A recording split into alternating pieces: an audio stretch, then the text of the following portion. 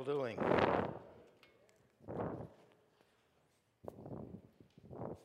Every time I breathe, I got to quit breathing. See if I can do this without breathing. These 8 days that make up Passion Week, it's what we call Passion Week, the week of Christ's Passion, contain some of the most significant things that have happened to the human race and for the human race. I think it's the most important accomplishment since the creation, and maybe even more so in some ways, because Jesus came and produced a new creation, didn't he? If any man be in Christ, he is a new creature or new creation. So it's important that we understand some of the issues and the things that have happened in these 8 days, starting on the Sabbath of Passover and ending on the first day of the week, 8 days later. Someone has said this, I don't remember who it is, but they said, if the resurrection of Christ actually happened, then nothing else matters. But if the resurrection of Christ didn't happen, nothing matters at all. Listen to what Paul says. Now, this is prefaced by several other verses, passages of Scripture, where essentially Paul is saying, you're saying that the resurrection didn't happen. He's talking to the scribes and Pharisees. You're saying that the resurrection didn't happen. And if that's the case, then all those that are asleep have no chance of resurrection. All those who are alive have no chance of resurrection. Our only hope of resurrection is if Christ was raised. And if he was not raised, we are of all people most to be pitied, because our hope, all of our hope, is placed upon, and our lives are secured by our fundamental belief that Christ was raised from the dead. And then he says this in verse 20. He says, but now Christ has been raised from the dead. Contrary to what you think, Christ has been raised from the dead. The first fruits of those who are asleep. For since by a man came death, by a man also came the resurrection of the dead. For as in Adam all die, also in Christ all shall be made alive. But each in his own order. Christ the first fruits. After that, those who are Christ at his coming. Christ the first fruits. He was the first fruits of all the resurrected ones to come. He was the forerunner. He was raised, and in his resurrection and our faith in him, we were raised. So our hope of resurrection is that Christ was raised. Okay, I don't want to get into Easter too much because Matt's going to do that next week. John the Baptist baptized Jesus in the Jordan. Remember that? The dove came down from heaven. God said, this is my beloved Son in whom I'm well pleased, and all this. John the Baptist was there. John the Baptist was a forerunner of Jesus. He said that. He said, I baptize in water, but he who comes will baptize in the Holy Spirit. He is greater than I.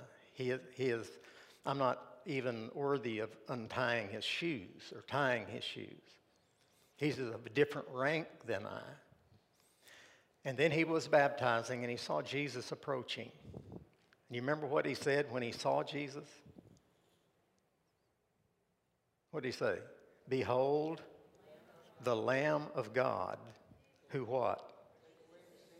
Takes away the sins of the world. Behold, the Lamb of God who takes away the sins of the world. I got a question for you. Was John the Baptist correct? Was he right?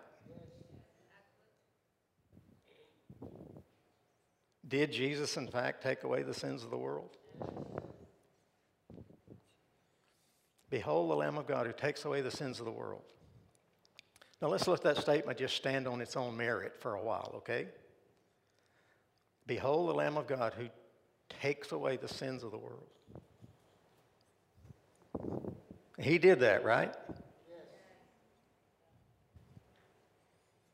Where'd he take them?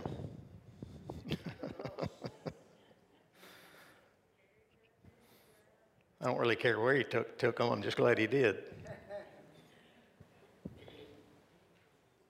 Now, let it stand there and think about it a minute. Behold the Lamb of God who takes away the sins of the world. Don't you put an if on that. As soon as you put an if on it, it's not standing on its own, all right? Don't put an if on it. And like Rick Maneth said a couple of weeks ago, don't grab a but and put on it either. Don't put an if or a but to that statement. And you think about that and let it work inside of you. Let it work its way out into some logical conclusions about what Jesus accomplished. Okay? That's just some assignment for you, to let that sink in and you think about it for a while. It's true. Now, here's another thought leading into what we call Palm Sunday, which is today. Jesus declared himself to be the great shepherd. He said it of himself, I am the great shepherd. There are many instances where shepherd is applied to him, and he refers to himself as shepherd. But the great shepherd is also a lamb. The great shepherd is a lamb. Also, many places in Scripture he's described as being the Lamb of God. Behold, the Lamb of God who takes away the sins of the world.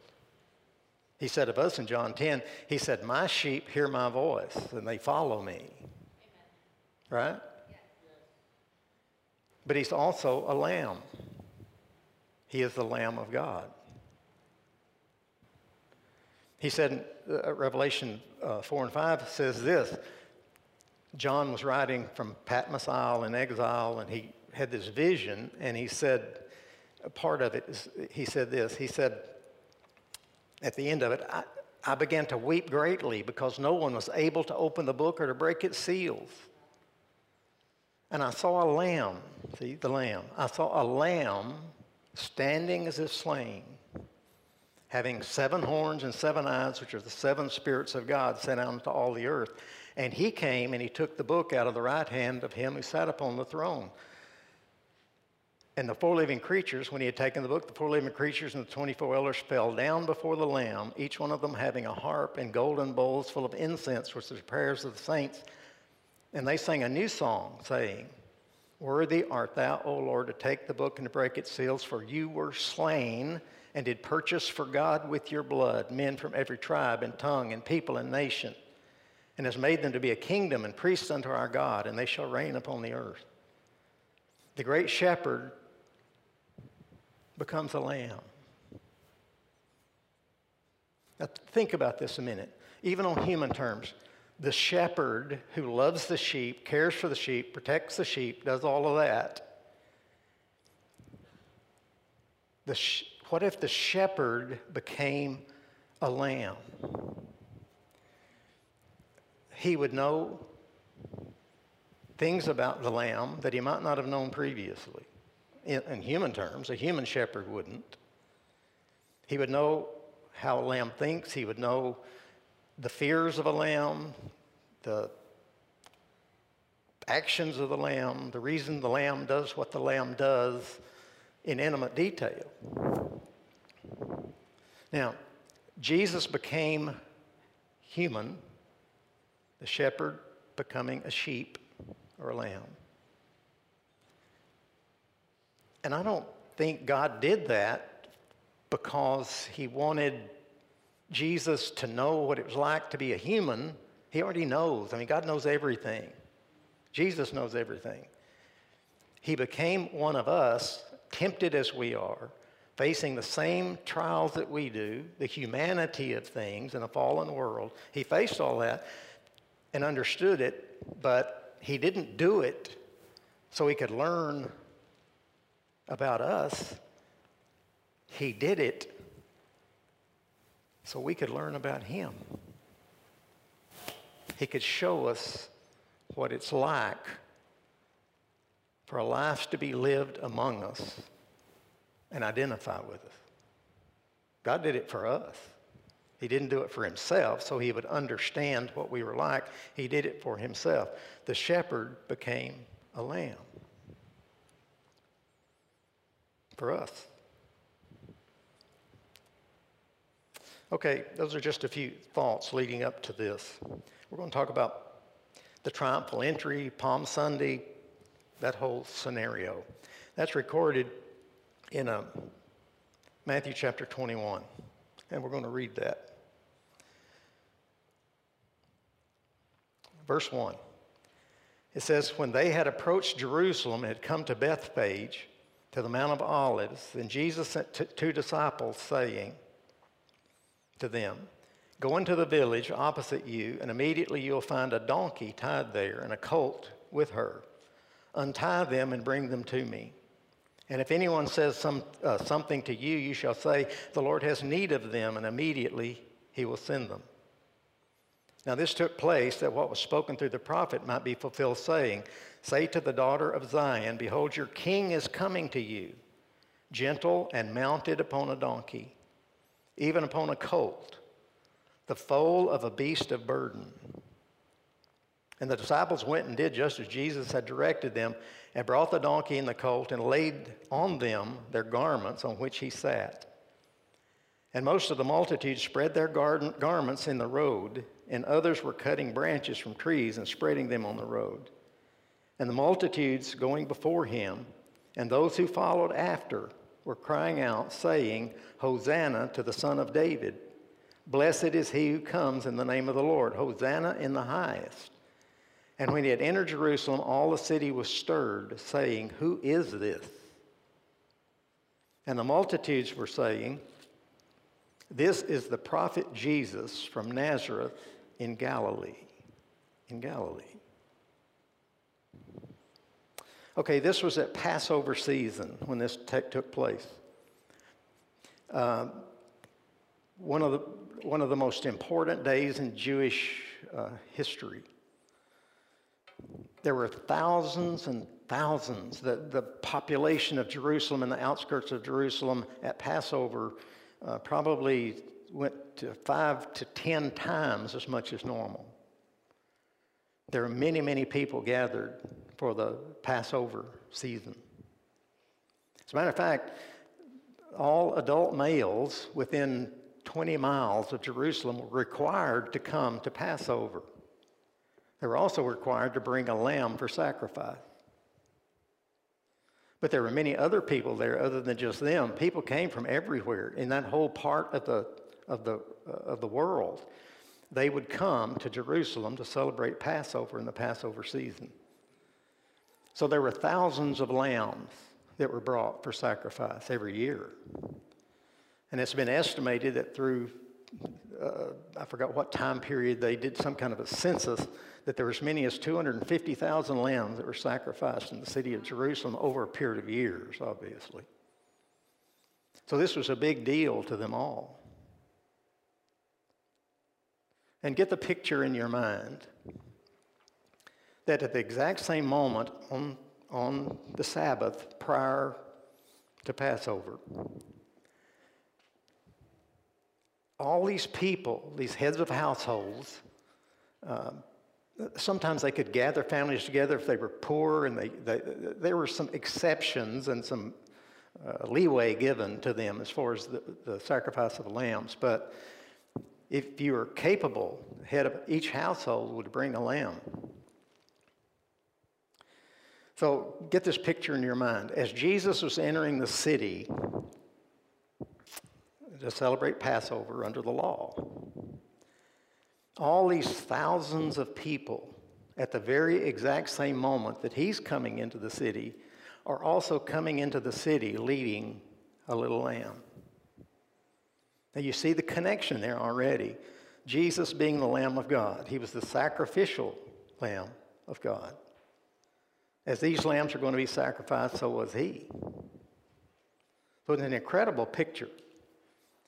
You have to understand, the people that had heard of Jesus, the others were saying, who is this guy? Right? Who, that didn't know, hadn't heard. But something big is going on here, because these were a lot of people who are lining the path, who are going before him, laying out even their garments they would lay out, and the branches. I mean, you think palm branches and things like that. And this was a ritual that would be ordinarily a group of people welcoming a king. So they're acting like this guy is very, very significant, and a lot of people didn't know who he was. And they were saying things. What were some that they were saying? Blessed is he who comes in the name of the Lord. Hosanna in the highest. Hosanna, Hosanna, Hosanna in the highest. Hosanna essentially means save now. Save now. They were an oppressed, depressed people. The Jews were. They were under Roman domination and had been for a long time. And this is following, 400 years in Egypt and all of that kind of stuff that had taken place in their history. So life was not good for them at all. And so they're saying, save us. They were saying, here is the king who has come to deliver us. He did do that, but he didn't fulfill their expectations in the way that they hoped he would or thought he would. But he did. He did what he set out to do. So they're celebrating the fact, hoping that he is going to deliver them. And so into the city he comes. He gives word to his disciples, go find the donkey and the foal that had never been ridden. This was fulfilling a prophecy in Isaiah. And he came riding on the back of this little donkey foal who had never been ridden before. I don't know necessarily, others have looked at that, but I don't have any idea the significance of that necessarily. I just know that no one had ever ridden this foal before, and there's some significance to that. Now, as he came into the city, all the people that knew about him, and those some probably gathered that just wanted to know, they were very, very excited, and they received him like a king, which really is very appropriate. Now remember, as Jesus came, all the other little lambs came too. This began this 8-day period of time that changed human history.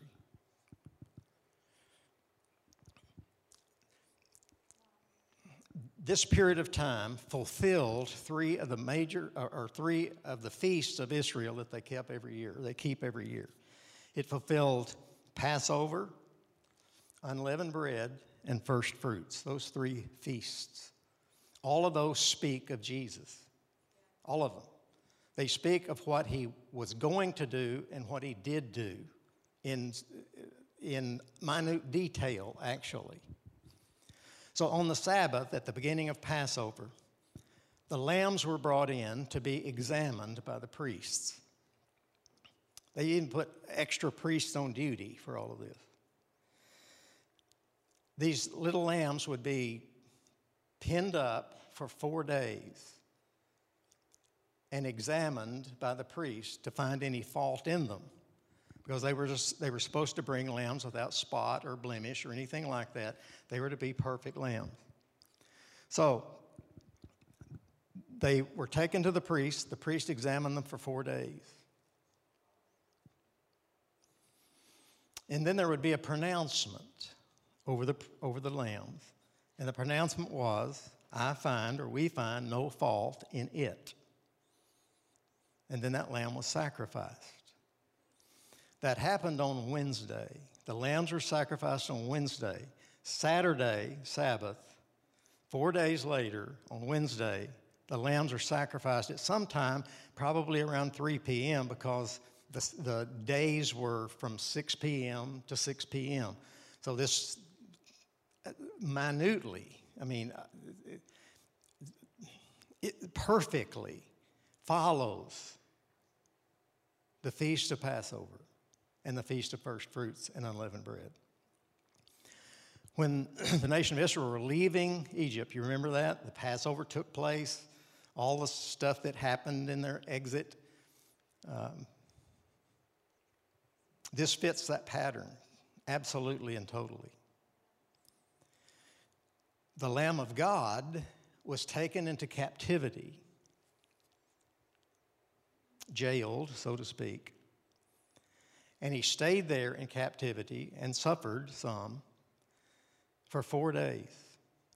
The exact same schedule that the little lambs faced. Exact same schedule. Therefore, Jesus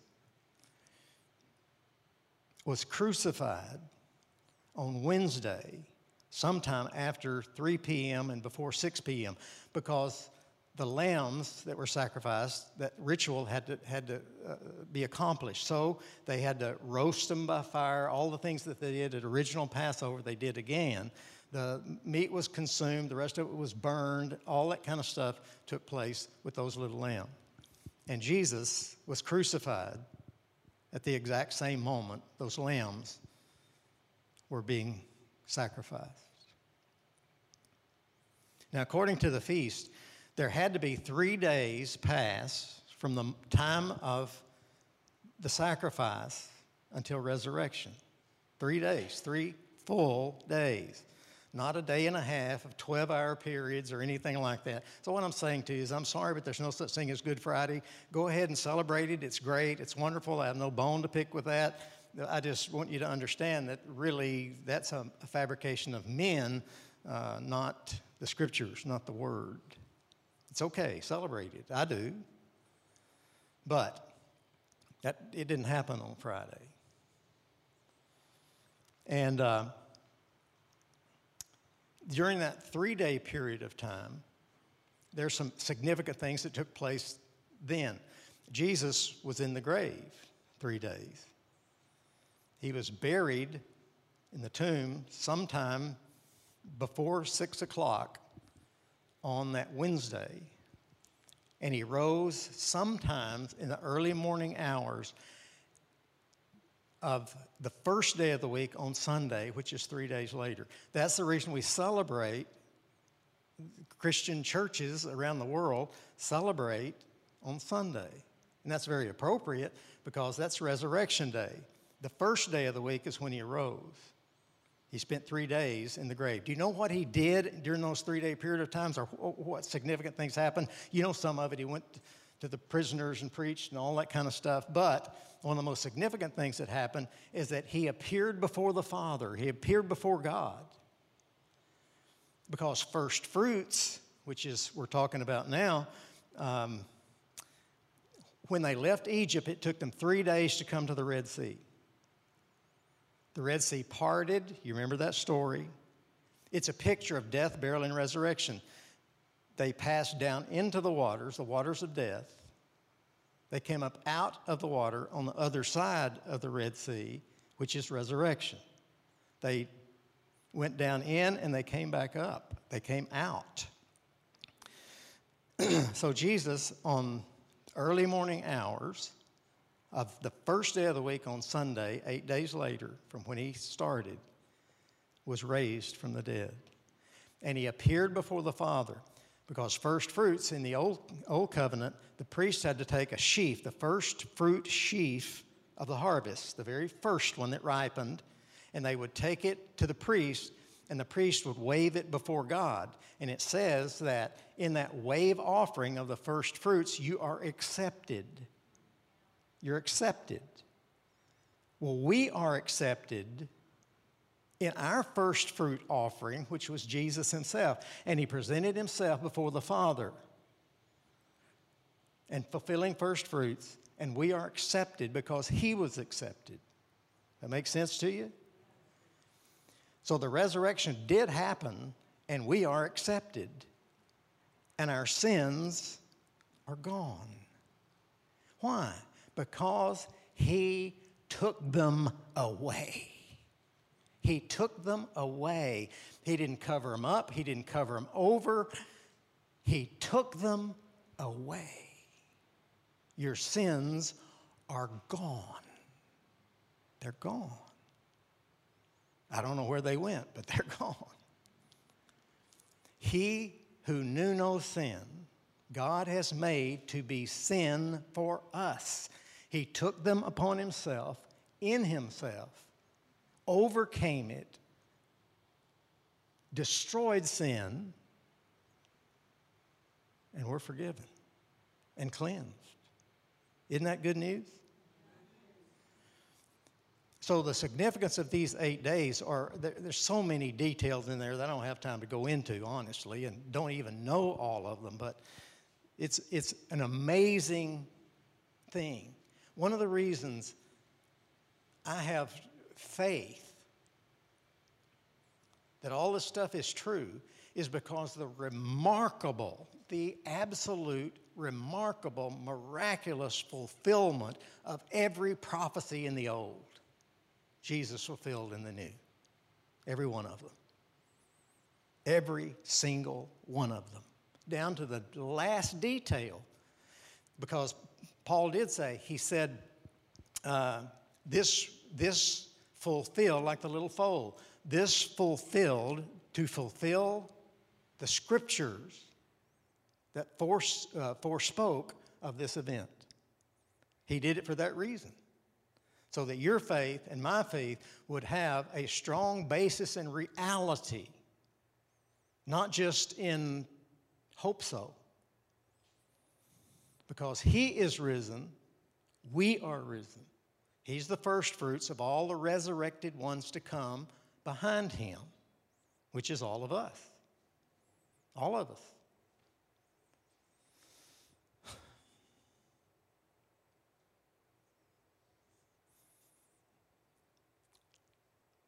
Okay, let me tell you one story and then I'll be through. You can have an early lunch. Back to the little lambs.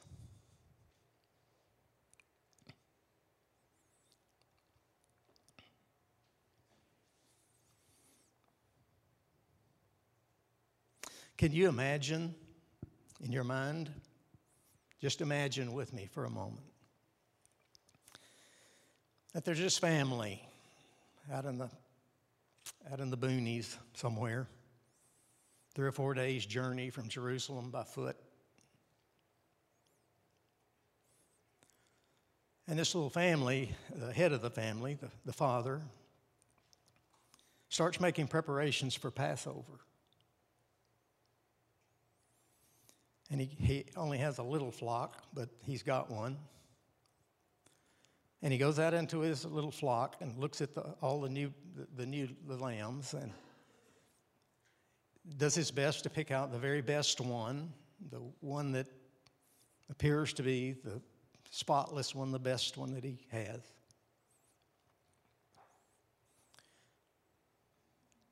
And he kisses his wife goodbye and his children. And he takes this little lamb and he heads out to Jerusalem on the journey. Takes him 3-4 days to get there. And this has been a tough year for the family.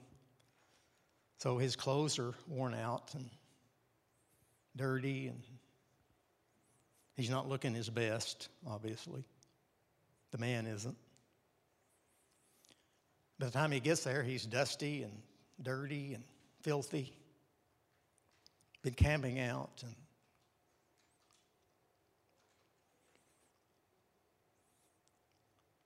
headed to fulfill his obligations to Passover. And when he gets to the edge of the city, he begins to see the tremendous crowds that are everywhere. And his heart begins to quicken and beat faster. And maybe a little lump comes into his throat at the thought of what he's about to do.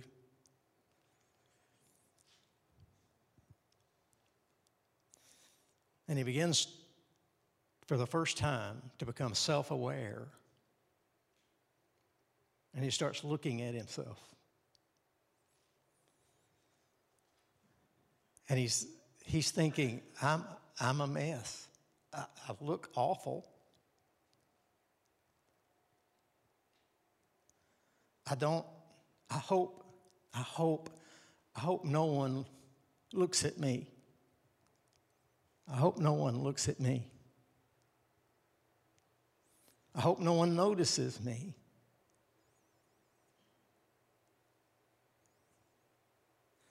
Now, he needn't have had that thought, but we do, don't we? Don't you have that thought sometimes? I mean, look at me. He needn't have had that thought. And here's the reason why. No one in that crowd, and not one of the priests, are even going to notice him. Why? Because all eyes are on the Lamb.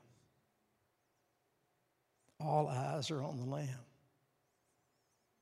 See, the priest doesn't examine the man. The priest examines the Lamb.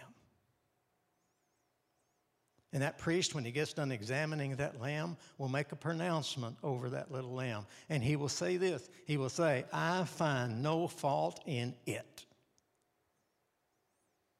It's not that I don't find fault in the man. I find no fault in it.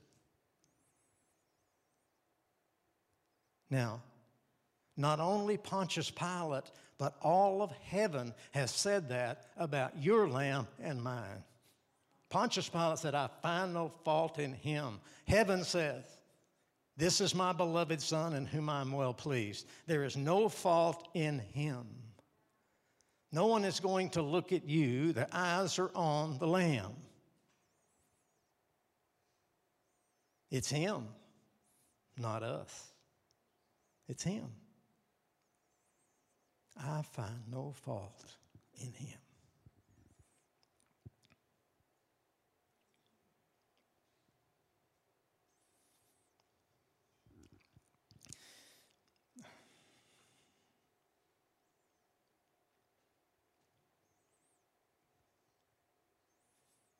He did it all. He did it all. He did everything. He took care of it all. He produced a new creation.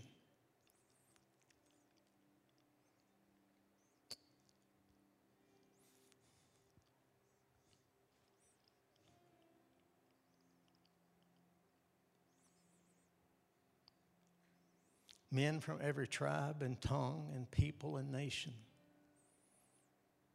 And he has made them to be priests unto our God, a kingdom of priests unto our God, and they shall reign upon the earth.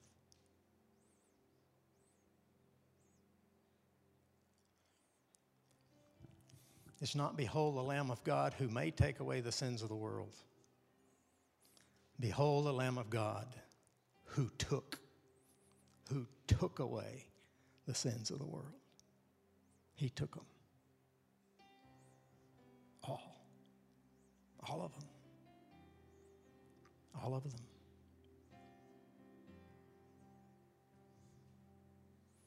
Sin is no longer an issue.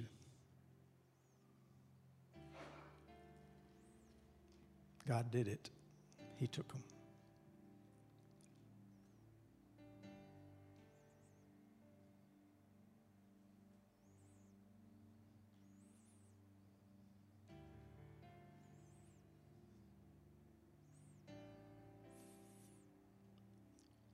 And you're wrong if you think it was easy for him, because it wasn't. But he did it for me and for you.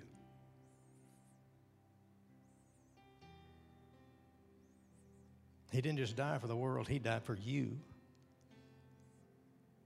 If you had been the only person on earth that needed that, he would have done it for you and for me. Well, Lord, we thank you for your great sacrifice, for all that you've done, all you've accomplished. And Father, while I'm at it, I just want to tell you I admire how brilliant you are, how smart you are, how all of this stuff fits together in a pattern and a mosaic that produces new creations like us. I don't know how you did it all, but I'm grateful that you did.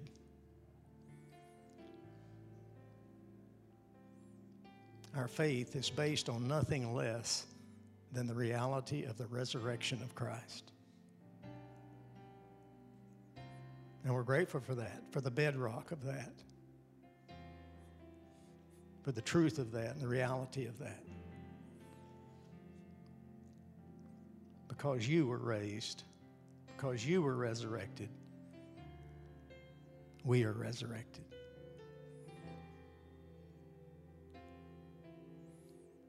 Through one man, sin entered into the world. Through another man, resurrection came, life came. Thank you. Thank you. In Jesus' name, amen. Amen.